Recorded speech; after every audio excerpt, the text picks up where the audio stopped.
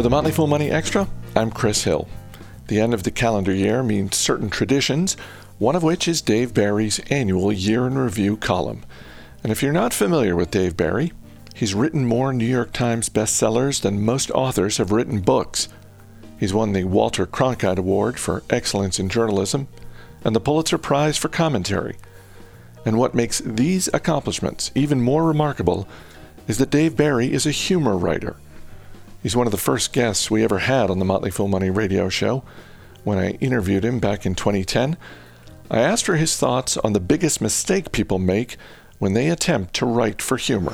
This is going to sound awfully self-evident, but it's not maybe as self-evident as it sounds. It's a lot of times when people write humor, it's not funny. You're right. That did sound self-evident. But what I mean by that is I get a lot of. I mean, I've always said this. If the only way you can tell if something's funny is to give it to somebody else, not your mom. And if that person thinks it's funny, then you can argue it's funny.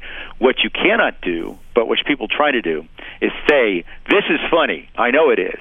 If you don't laugh, it's because you're not a good enough reader or whatever. And you can get away with that a little bit. I mean, some people think some things are funny, but you can't sort of generally state that something's funny if people aren't laughing at it. So I always tell people if they want to become humor writers that they need to ask people who are reasonably objective, if they think it's funny, and get an honest answer, and not ignore the answer, which I think a lot of people do.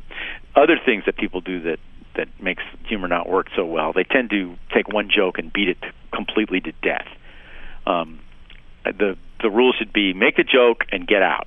Go on to the next joke or stop. But don't keep, restating the same basic humor premise, which even good humorists do sometimes. If you need a laugh, and who doesn't, find some of Dave Barry's writing. I'm Chris Hill. Thanks for listening. We'll see you next time.